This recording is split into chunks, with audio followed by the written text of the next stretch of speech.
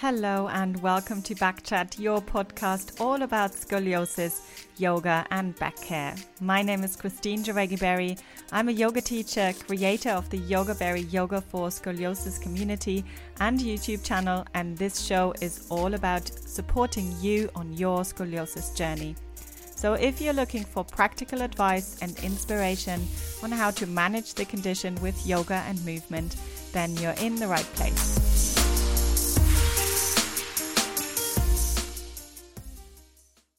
Hello everyone, we are live. Welcome to Backchat, welcome to Yogaberry, your yoga for scoliosis community. My name is Christine Jareggi-Berry. Most of you know that already. I know a lot of you are regulars here, and if you happen to catch this on the Apple podcast or on Spotify, then just to tell you that we are live on YouTube at the moment, and it's 4 p.m. in the UK.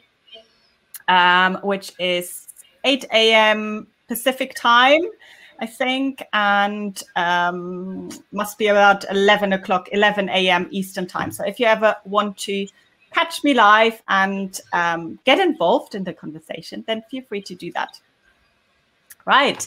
So before I bring on my interview guest today, by the way, I see some of you are already tuning in, so really, really nice to see that.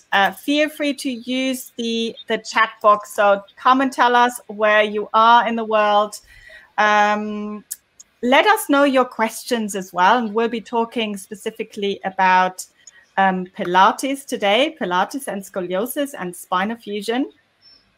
But before I bring on Emily, just to let you know that I am starting a new Yoga for Scoliosis online class, and it's going to happen every Wednesday at 2 p.m. UK time. So you are more than welcome to join me for that. So I will leave the link in the description below as well. Right. So today I've got the lovely Emily Hale, and she is a lovely Pilates teacher. Some of you might know her from Instagram as Build Breathe Pilates. And let me get her on now. There she is. Hi. Hello. Hi. Welcome, Emily. How are you doing? Yeah, really good. Thank you. It's nice to be here. Yes, and we can see a little bit of sunshine on you as well. Coming through. Yes, those of you who are just listening to the audio, you're missing out on that. But yes, it's a lovely day right now, even though my washing did get wet in the morning. And I was really disappointed about that. Oh no. There's one of those days. There's this new Lenore washing detergent that smells like it's been dried outdoors. So you can have a try at that one. You can cheat it. Yeah. I was so happy. I thought, oh, this is like one of the first days I can actually put things outside and it will be safe. But no. You're in England. I'm in England. Exactly. There'll always be rain. Right. Okay. So, Emily, let's dive straight in. Why don't you start telling us a little bit about your personal journey with scoliosis, your experience, and I believe you've got spinal fusion yourself. Is that right? Yeah. Yes. So, yeah, please tell us. Oh, goodness. Okay, where to start? So I was diagnosed when I was 14, which I guess is very, very common. And my curve was 50-something degrees. I had a double curve, and so they just put me straight on the surgery waiting list. And I think it took about a year before I was in for surgery. So didn't have much time where I was aware that I had scoliosis before I was fused. And I was a very keen dancer, and I kind of just carried on as I was until the surgery. And it was quite a big shock when obviously you wake up in hospital and you're really knackered. And obviously I now have these two big rods in my back, like a bit of a kebab, like I'm sure many of your listeners are. And I guess when you ask about recovery, I felt like I was kind of left to my own devices. And that's something which I think both helped and hindered me in different ways. I think in the first few years, I was really keen to throw myself back into everything, and I've done incredible things with my fusion. I trained as a surf instructor, climbed mountains, I've done loads of things, but I also think it meant that I pushed it to the back of my mind, and I never spoke to anybody about scoliosis or fusion.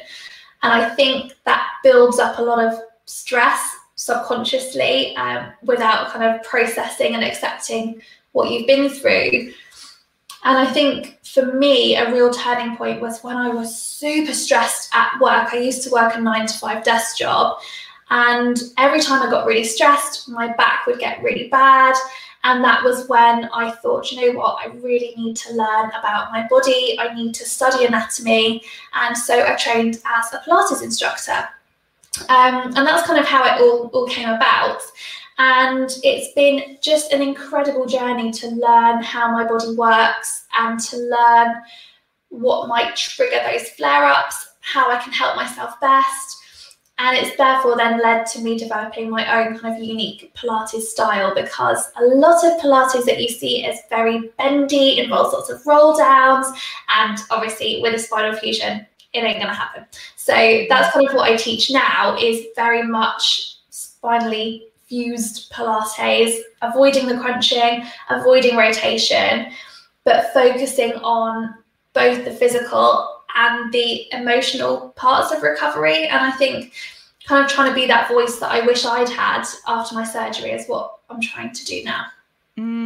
Yes, absolutely. Thank you. And I'm just want to acknowledge everyone who's here. I think we've got quite a few people just tuning in, and Liz is here, and she's saying, I'm looking forward to hearing from Emily. Oh, let me bring it on for you so you can read it as well. I'm fused and do a modified Pilates, not Scully specific. I'm struggling with more pain as I've got older, and she's in West Yorkshire. Yes. It's tough, isn't it? And we will go into a little bit more kind of detail about, pain, hopefully, as well, and talk about that. But before we do that, I do want to, you kind of gave us a very a quick run through of a few years there, really, isn't it? Yeah. But I want to kind of go right back. You said you were diagnosed when you were 15, is that right? 14. So it's actually quite late, isn't it? Yeah, I've seen people who are diagnosed kind of 10 or 11, and you go through the bracing. And I think the trouble is, when you're going through puberty, I think you tend to hide your body because you're going through all these changes. And I think that's definitely what happened with me, is my parents didn't see my back for probably 2-3 years. And so that's probably why I was quite severely curved by the time that it was picked up. Yes, which is quite common. It's very common, and you don't see your back yourself. No. I mean, you might see things, obviously, if there is a little bit of a hump or something, you will see that. But usually the teenagers don't have that yet. So I just wanted to kind of highlight this, that it's so important to if you're working with young people, that this is recognized. And as you know, they're not screening for scoliosis in the UK, so really we rely on the parents and dance teachers and those gym teachers and anyone who comes in contact with the kids in that way to kind of let us know when there is something going on, when there's something up, and when they're suspecting it, isn't it? Yeah, definitely. I think we noticed it when we were putting sun cream on or something, like one of the rare occasions. But yeah, it's hard to pick up. And I'm just glad that we picked it up when we did. But absolutely. But just going kind of back to this, so you said there was a year or something until you had your surgery. Yes. So how was that? Can you kind of remember what it was like for you? Kind of, you've just been told basically you're gonna have metal rods in your back. What was going through your mind then? So I find this really interesting to think back to, because I don't think it hit me until I was on the table counting down for the anaesthetic before my surgery. And I find that just fascinating because obviously you have all this build up, you have the pre-op appointments, you talk about exactly what's going to happen, you make plans for going back to school afterwards. But I think there's two ways to react to that. Either you are obsessed with it and it's all you can think about and it's this huge, big, scary thing, or like me, you just put it out of your mind, put it in a box, put it on a shelf, never think about it. And I think that was my reaction, which seems crazy because it's a huge life event, but I was only 15. And I think if a doctor tells you you need something, you just go along with it. I feel more sorry for my mum. She probably had a horrible time thinking it all through. But I do remember when I was on the kind of surgeon's table at the hospital, it suddenly hit me, this is quite a big thing, and I'm going to wake up in a second with a new body. So that was the only real moment of realization for me, which is weird. Yeah, absolutely. And so then you had your operation. How long kind of did it take you to recover from that? What would you say? It depends what you would class as recovery. I think I was back to standing the next day and walking. Right. The physiotherapists are amazing, aren't they? They get you back on your feet so quickly. I think sitting was really tough for me. I think it was about 3 weeks before I was happy to sit up. Mm-hmm. But I was back to dancing probably after 6 months, obviously taking it very gently, but I was doing little tidbits and feeling the flavour of a dance class without doing anything too high impact. But then I would also say emotionally, I'm probably still processing it now, and I'm still learning to manage my condition and actually manage longer term pain and stress from it. So recovery wise, yeah, it really depends on what you would class as recovery. Absolutely. And we heard from Caitlin last week, and she was talking about her experience with a brace. So she didn't have a spinal fusion, but she was talking about the brace and how, like, years after, she still sometimes gets all of the sudden these feelings of like she needs to put the brace back on, things like this. You know, it stays with you, and obviously for you, it literally stays with you. It's still there, right? Yeah.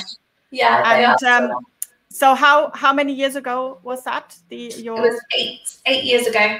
8 years ago. Yeah. So it's one of the more contemporary fusions, obviously. So titanium, I'm guessing. It's titanium, yeah. It's not the magic rods that you see nowadays. That they're amazing. You can actually get rods that grow with you as you get older. But mine are just bog standard, in as they are kind of rods. And I think I've got 16 pins as well, kind of keeping it all together. And it's where exactly is the fusion? So it's from T4 down to L5. So it's quite a big one. I'm lucky not fused into the sacroiliac joint or down too low. I've got a bit of movement down at the base of my spine, a little bit at the top. But yeah, the rest of it ain't going to move. Yeah, so that was my next question, because I have I've worked with people who had some mobility in their spine. And then I've worked with people who have like no mobility whatsoever. Yeah, and I find that personally really fascinating, because I think for probably 6-7 years after my op, I assumed that the whole of my back was just completely solid and I couldn't move it at all. And it was relatively recently, a year or two ago, I was talking to a physio because I'd got this weird clunk in my lower spine, and I said, is that my rod clicking? And she said, no, your rods are so far away from that, like, don't worry, let's try and mobilize around it. And actually working with her, I've now got quite a good bit of rotation in the lower part of my spine. And I find it fascinating to learn the difference between what mobility is limited because of where your rods are, and actually where's stiffness because you're holding yourself a certain way and you might be able to just ease a little bit more movement out. And that's going to be so different for everybody. And I've seen people with longer fusions than me that seemingly more bendy than me, and the other way around, shorter fusions, but a lot more stiff. So I think that's a level that's different for everybody. Yes, and that's such a good point. And yes, absolutely. Like where does the fusion kind of start and where does it end, isn't it? And which is kind of muscular, soft tissue stiffness, obviously. It's fascinating. And I do think that that's where the mental side of it comes in, because if you're told that you're as delicate as cotton wool and you've got to hold yourself upright and you can't move at all, of course you're going to stiffen up. But I think if you build that confidence back in yourself that actually you've probably got some more movement than you realise, then you can see a bit of a difference. Yes, absolutely. Good. So let's talk about, let's dive into the Pilates aspect of it. So what was it kind of that drew you in? What was it that you enjoyed so much about Pilates? What did you find helpful? So I think I was told to do Pilates by my surgeon. I think that was why I chose that in particular. But I really love anatomy. I love learning about muscles and bones and how everything interacts together. And I always found that when I went into Pilates classes, I came out with this wealth of knowledge about exactly what we'd worked and why we'd worked it. And so it piqued my interest in particular for that reason. I think what I love about it and still continue to do today is how strong it makes me feel. And I think when you have a spinal fusion or just scoliosis that's not been fused, you can often feel a little bit weak or like you're unable to do certain things that everybody else can. And in my Pilates classes, I had this fantastic teacher, and she would always find a way for me to do an exercise in a way that I could do it, in a way that I felt good and I didn't feel like I was behind the rest of the class. And that really, really stuck with me. And so that's something I try and do now when I'm teaching Pilates myself. I just really enjoy the style of it. I enjoy the flow of it. I enjoy that you get a little bit of burnout of it, but you're not too sweaty because it's low impact. And I just enjoy that it's got that flavour of dance, which I used to do pre-op as well. Yes, I think there are a lot of dancers that are drawn to Pilates because I guess there's a lot of focus on the core, and it's quite a good. It's complementary to dancing, isn't it? Yeah. So we talked a little bit about this already before we came on this, but what's your experience with yoga, and how would you say this Pilates is different from yoga, just for anyone who hasn't maybe tried both of them? Yeah, I mean, with yoga, I have only really had experiences of classes that weren't adapted. And so when I've tried your videos, for example, they're really adapted and I feel safe doing them. But just personally, classes I've done in the past, I have felt like I've been asked to do lots of roll downs, lots of extensions through my back, huge amounts of rotation, to the point where I've even been pushed in a class to extend my back more. And you're thinking, I've told you I've got rods in my back, please stop. But it's embarrassing, isn't it, in a group class?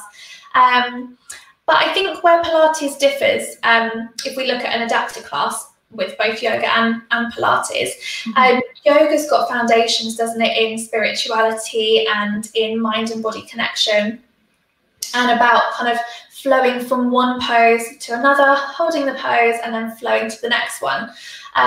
Whereas Pilates to me feels a little bit more that we'll pick a muscle, do a few reps to really isolate and work that muscle, and then we'll do the next exercise and work on the next muscle. So I don't want to say a bit more bitty, maybe a bit more muscle focused rather than a full body.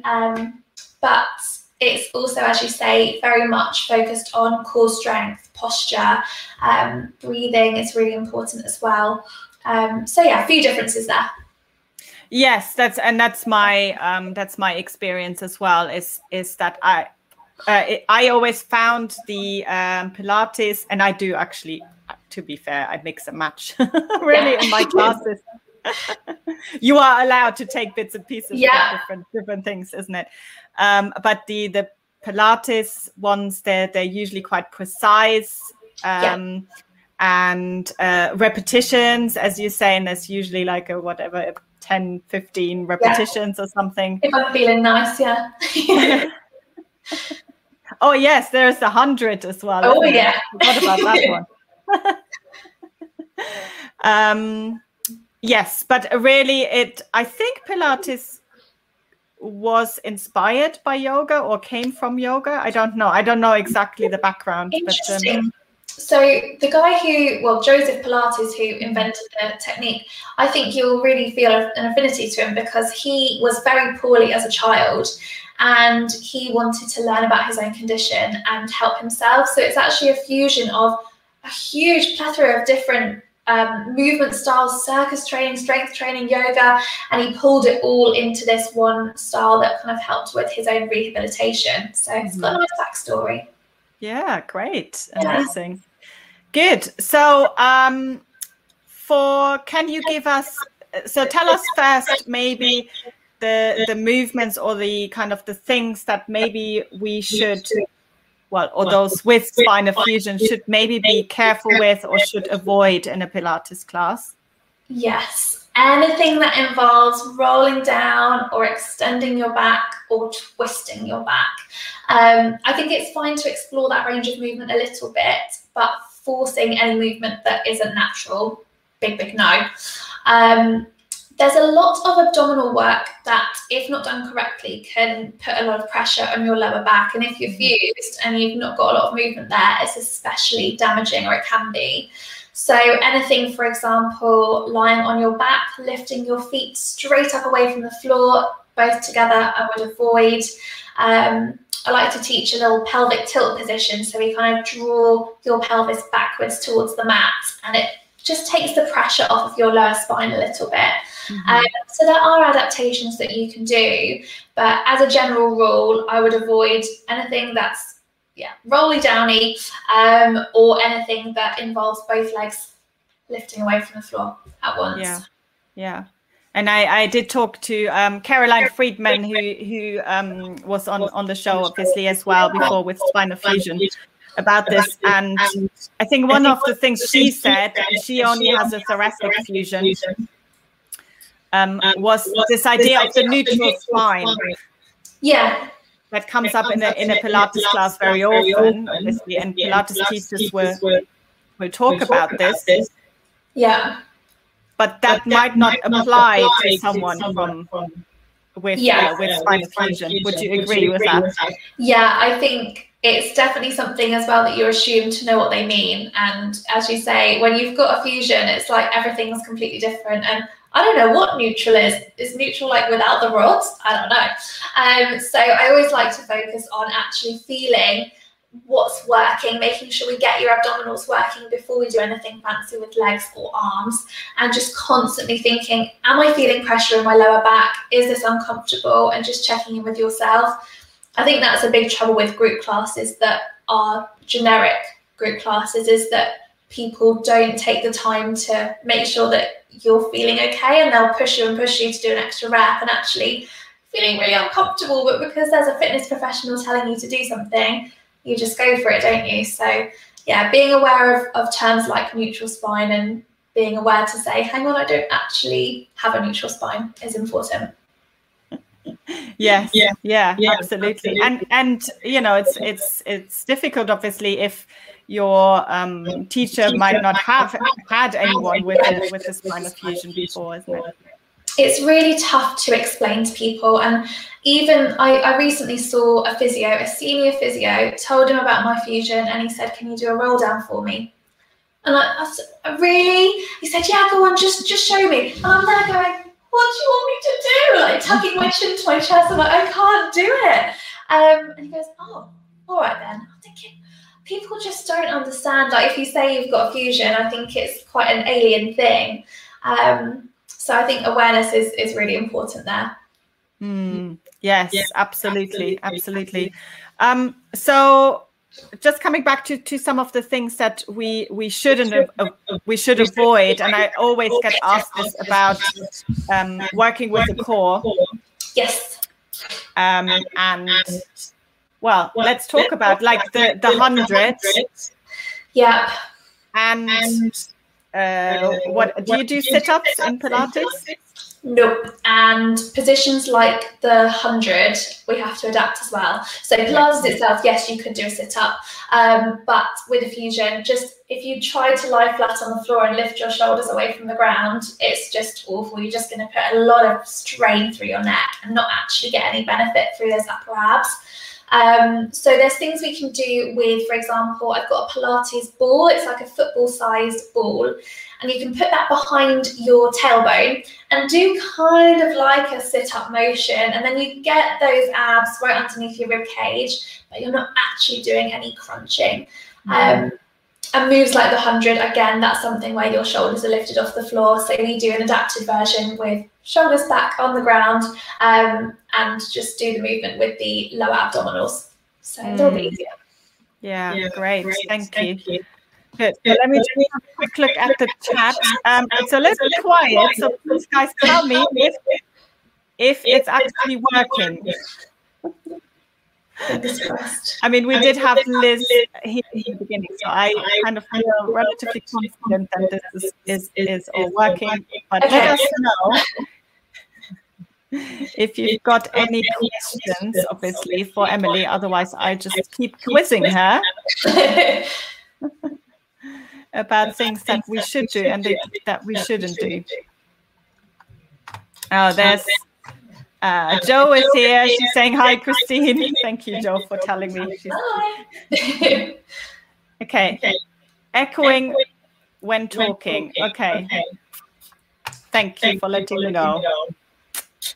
Let's see if we can do something about this. Oh no, you sound fine for me. Let's see.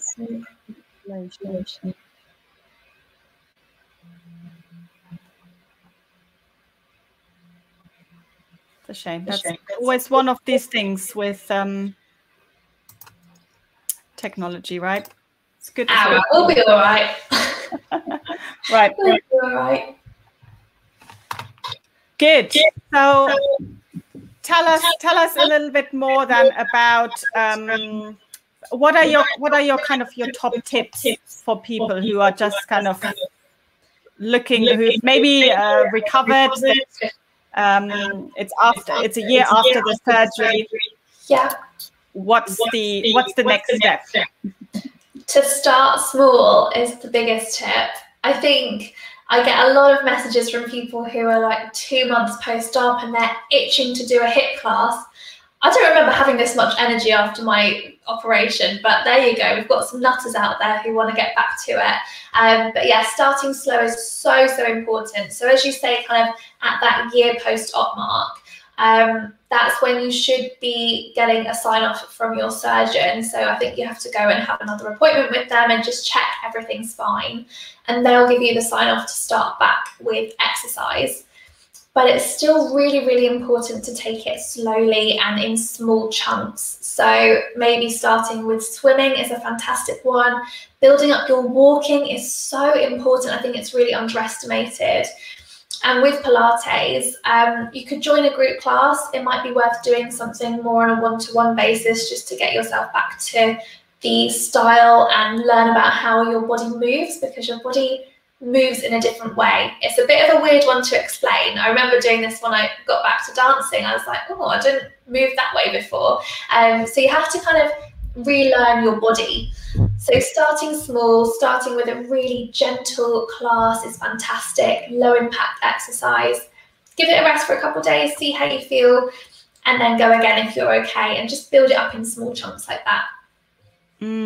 That's great. Yes. How can people kind of how can they work with you if they have scoliosis or have spinal fusion? What's kind of the best way to work with you? So we do weekly group classes, similar to you, and obviously at the moment they're all virtual. We're all completely online, which has worked really well. So we've got people from all over the world joining, which is fantastic. So we have Pilates classes, and I was debating saying this. We're starting cardio classes in the summer, which I'm really excited for. So it'll be low impact cardio sessions. So we're not doing any jumping that's going to hurt your rods. And we do one-to-one sessions as well. So if you're looking for something a little bit more tailored, or you just need that kind of refresh of your technique, then we're here as well during the day or in the evening. So yeah, lots of different ways to kind of get involved. And we recently launched an on-demand studio as well. So we've got loads of sessions up on our on-demand studio, from stretch and relaxation sessions all the way through to things that are a little bit more meaty, that are going to get your arms burning or your butt burning, which seems to be our favourite session on there for some reason. But yeah, it's been really nice to be able to connect with people through all those different means. Lots of ways to get moving. It's important we do get moving. Yes, I think that is really important. That's the main thing, isn't it? Get off your chair and do something. Well, this is the thing, and I see a lot of people who have their operation, and 10, 15 years down the line, they're saying, oh, I'm in a lot of pain and I don't really know why. And you think, actually, it's probably that you haven't been doing anything to manage it. And I think, like what Liz said, her pain's getting worse as she's getting a bit older. And I think it is accumulative. And if you don't try and tackle it, you don't make an effort to get up during the day or keep yourself strong, then of course you're going to experience more pain. And I know that can cause this horrible cycle where you think, I'm in pain, I don't want to do anything, but then you're in pain because you're not doing anything. And it's really hard to get out of that circle. Yes, absolutely. And yeah, I see this all the time I hear this all the time, that people say, oh, I'm not doing yoga or Pilates because it hurts. Yeah. Yeah. And it's really tough. I think this again is where, like I'm talking about, that emotional connection to the physical, is that you put a mental block on it and you kind of write it off and think you need somebody else to almost sort the condition for you and to manage your scoliosis or your fusion for you. But the most powerful thing, I'm sure you know this for yourself, is just for you to have the tools yourself and to put in a little bit of effort every day to just look after your body and nurture your body. It does make a huge difference. Yes, exactly. A little bit every day. Yeah. I've got clients who I know that they really struggled, like you say at the start, and they think, oh, I can't do it because it hurts when I do it and I don't want to aggravate it. But I think it's a confidence thing. And if you can build up confidence at a very small level and know that you can do, I don't know, 1 rep of an exercise and not experience pain, that's when you can start to build it up. And before you know it, you're doing 20 press ups like a pro, and it's easy. So, yeah. Excellent. Lovely. Any last pieces of advice from you that you might want to share, or that maybe you want to share with people who are going through this at the moment? Yeah, I think just understand that experiencing pain long term is impacted by stress and also causes stress. And even if you can't work out a way to manage the pain, have a think about the stress, because they're so intertwined. And if you can maybe take some more time for yourself, have some time to switch off, manage your workload, it is really then going to help impact on your pain levels as well. That's brilliant. Dog's Somebody barking in the background. Oh no, I was hoping you couldn't hear it. Oh yeah, typical. That's okay. There's nothing against my dodgy audio today, I think. Oh dear. Yes. Sorry guys about that, but hopefully you could hear Emily fine. Oh dear. Oh yeah. I'll go and give her a telling off in a second. There's this saying, I battle with my head. I thought if I had pain, more exercise will help. I find it hard to stop and find a balance. Okay, so start really, really small. And when you think about exercise, it doesn't have to be a HIIT class. It could be a walk in nature, and that's really, really good to just get you moving, and it will also help your head as well. And I think that's important to note, that exercise isn't just about your physical body, it's about your head and your emotional state as well, and how everything's intertwined, as I've been saying. So what I would say, Liz, is just start going for a walk if you can every day, 10 minutes. and try and get outdoors, get some fresh air, and see if it makes a difference, and then you can build up from there. Mm-hmm. Brilliant. Good. Thank you so much for your time, Emily, today. That's all right. It's been so lovely to chat to you and catch up. Yeah, it's really nice to chat. And I will leave all your links in the description below so people can connect with you. Remind us of your Instagram handle.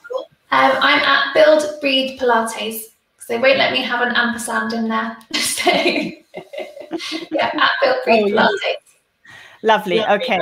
So everyone go and find Emily, connect with her. Lovely. Thank you so much. Thank you. Thank you so much. Nice to meet you. Bye, everyone. Bye. I hope you enjoyed this episode, and if you did, I would be super grateful if you could leave me a 5-star rating and review, which will help me to create lots more amazing content. If you have any questions or suggestions, reach out to me on Instagram at yogaberry.scoliosis or visit my website at www.yogaberry.net.